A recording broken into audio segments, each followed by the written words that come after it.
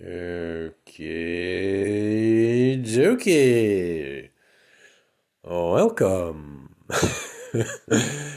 Especially to my friend Matt, who has basically introduced me to the ecosystem of Spotify and Anchor.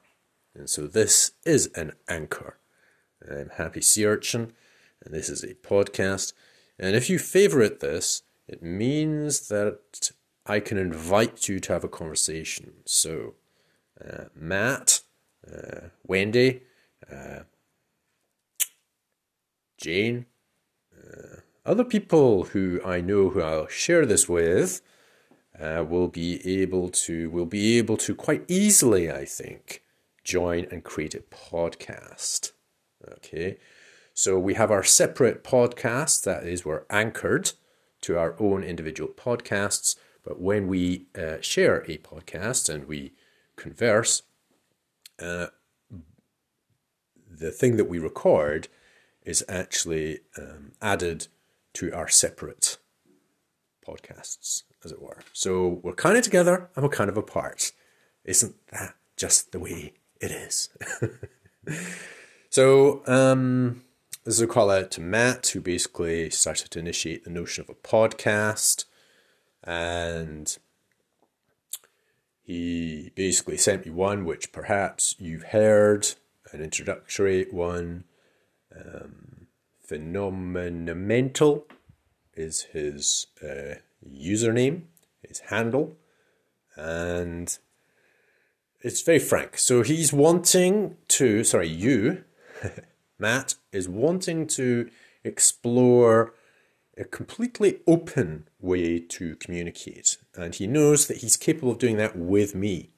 And I think that is possible. There are certain areas which I find a little bit tricky, but not many, as I'm sure you're aware. And so it's, and I think I've heard this phrase before, experiments in radical transparency.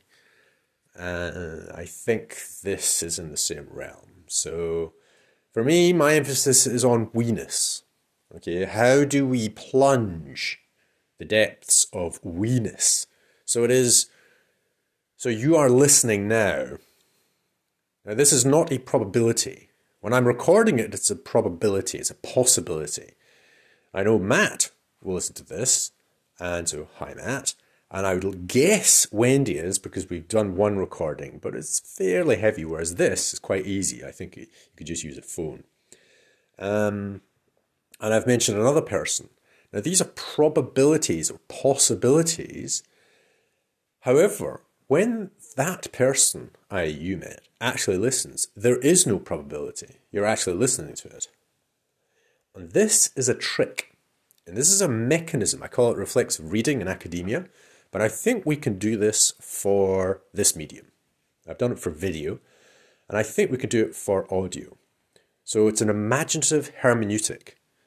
So when we're talking, we're aware, like I am now, that I'm talking in the past relative to you. Okay? I'm not trying to pull you back to my moment now. So anybody else who ever hears this, they are listening in their time reference, and they are live, and they are in the future. Okay. Relative to you, you're listening, there'll be a person in the future listening to this. And so whatever it is that you think is important when you're listening is also secondary to the person in the future who is listening. And that person who's listening at their moment is in the present. And so therefore we all share this. We're all listening in the present moment. Whatever our chronological period in time, we're all listening in the present, which means that we may invite people to listen. So, for example, I could say Elon Musk. Elon Musk is listening now. Now, of course, the chances of that are so improbable, it's just minuscule. Okay? And you may think this too. However, if for whatever reason, using scale, this podcast happened to get in the hands of Elon Musk, then Elon Musk is listening now. So therefore, we should only refer to people if we actually really would like them to be listening. And we really do have something important or useful to say. Now, in this case, I'm abusing Elon Musk because, you know, it's very early days and there's lots of other things that we could be talking about to interest Elon Musk. So we'd have to be careful. Or anybody else that we refer to. Now, I would like to think that we actually refer and invite people that we know. Okay, so we're basically strengthening the relationship of we together.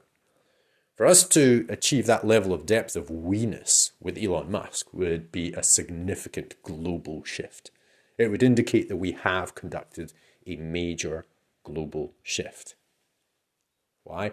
Because you and I, we don't know Elon Musk, and he's one of the wealthiest people on the planet.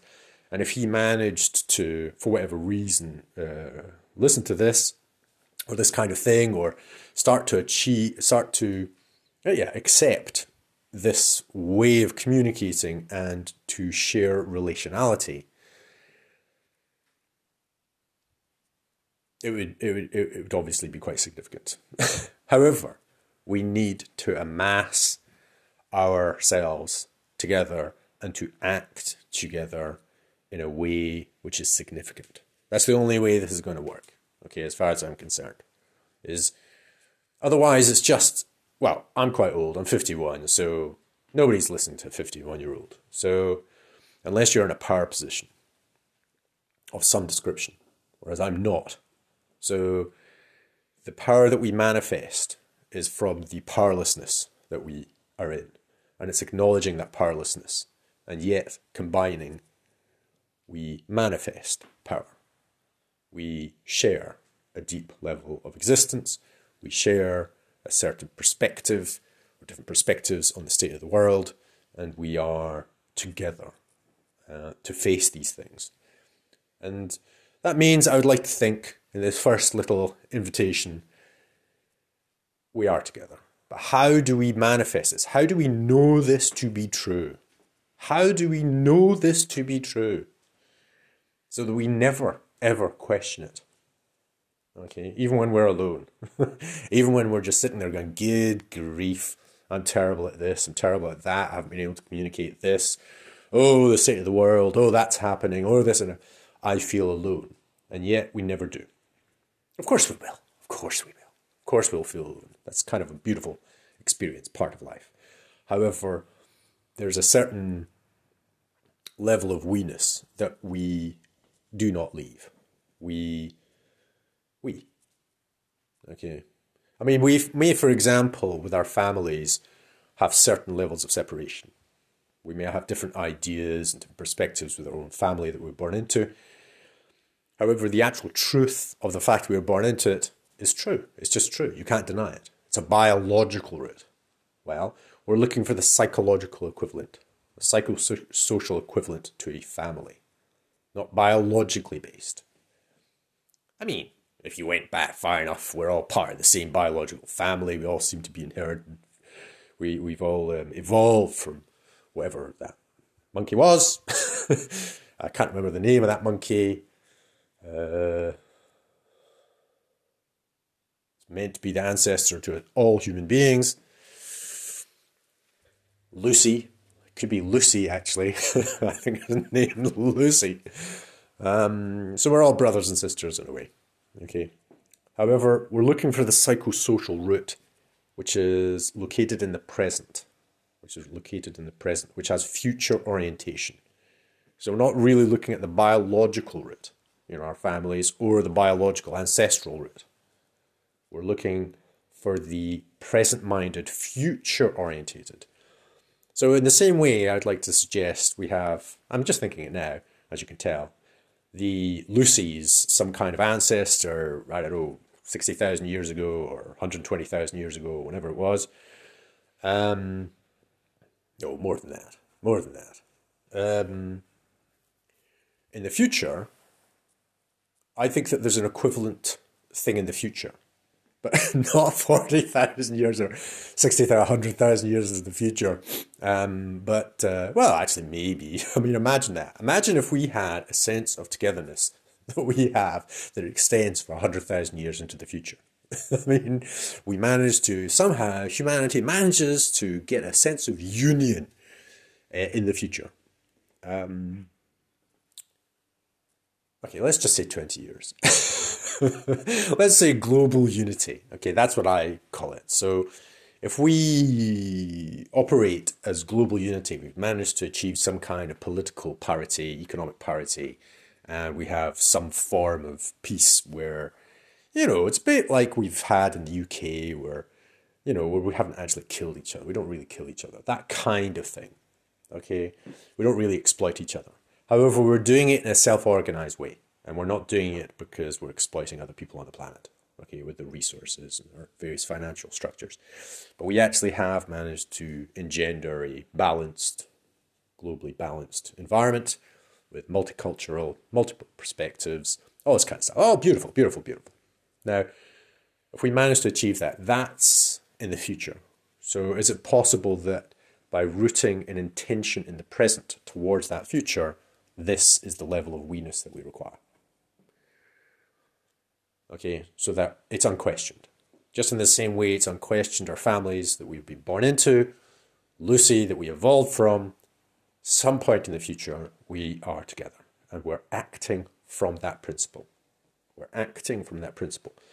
So we can question each other, we can question what we're doing, of course we can, but at some level we are aligned to the same objective. And if it's within our lifetimes, we achieve it.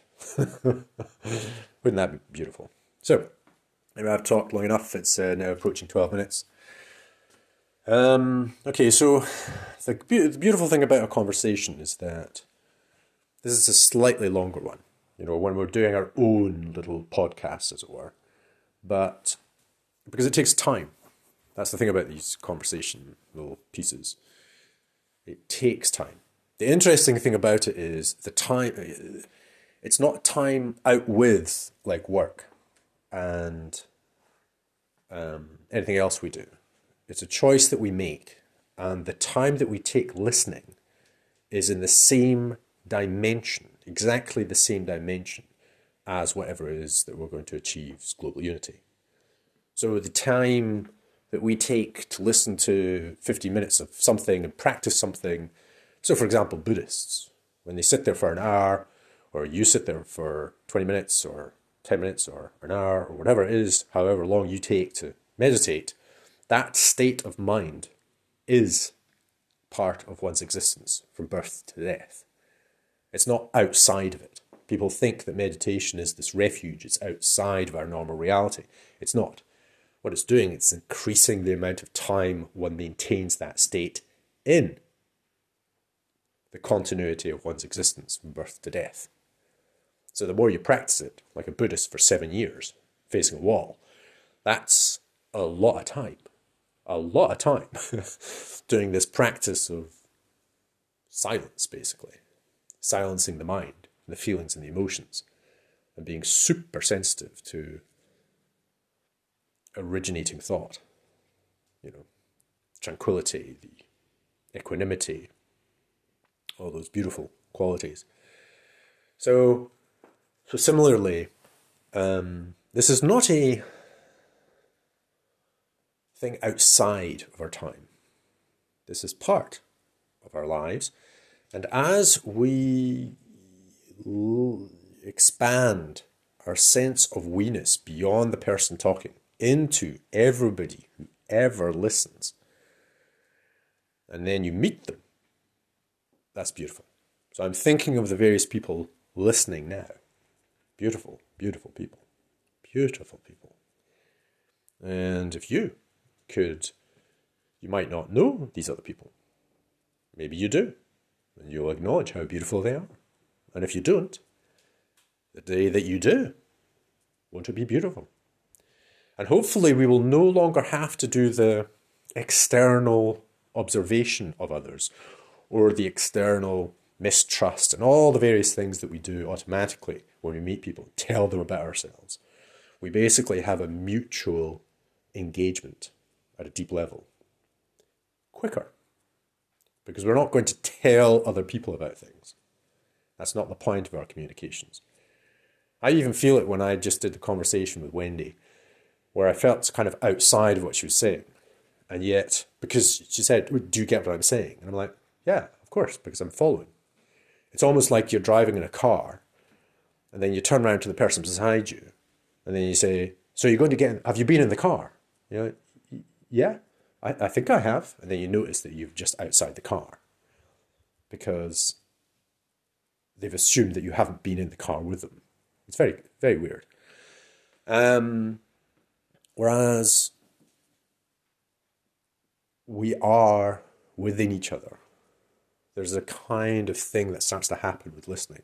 Anyway, I don't know. I'm wandering a little bit. Not quite wandering, but once we can do this and we have an experience of this, as you're experiencing this now, and we manage to stabilize it. So we stabilize a meta state of listening within our own existences, biology, psychology, emotion, spirit, with others as we're listening. The joy of that. But also to do that in presence with others, even if it is mediated through this technology. Really, a weeness. Wee. Very small.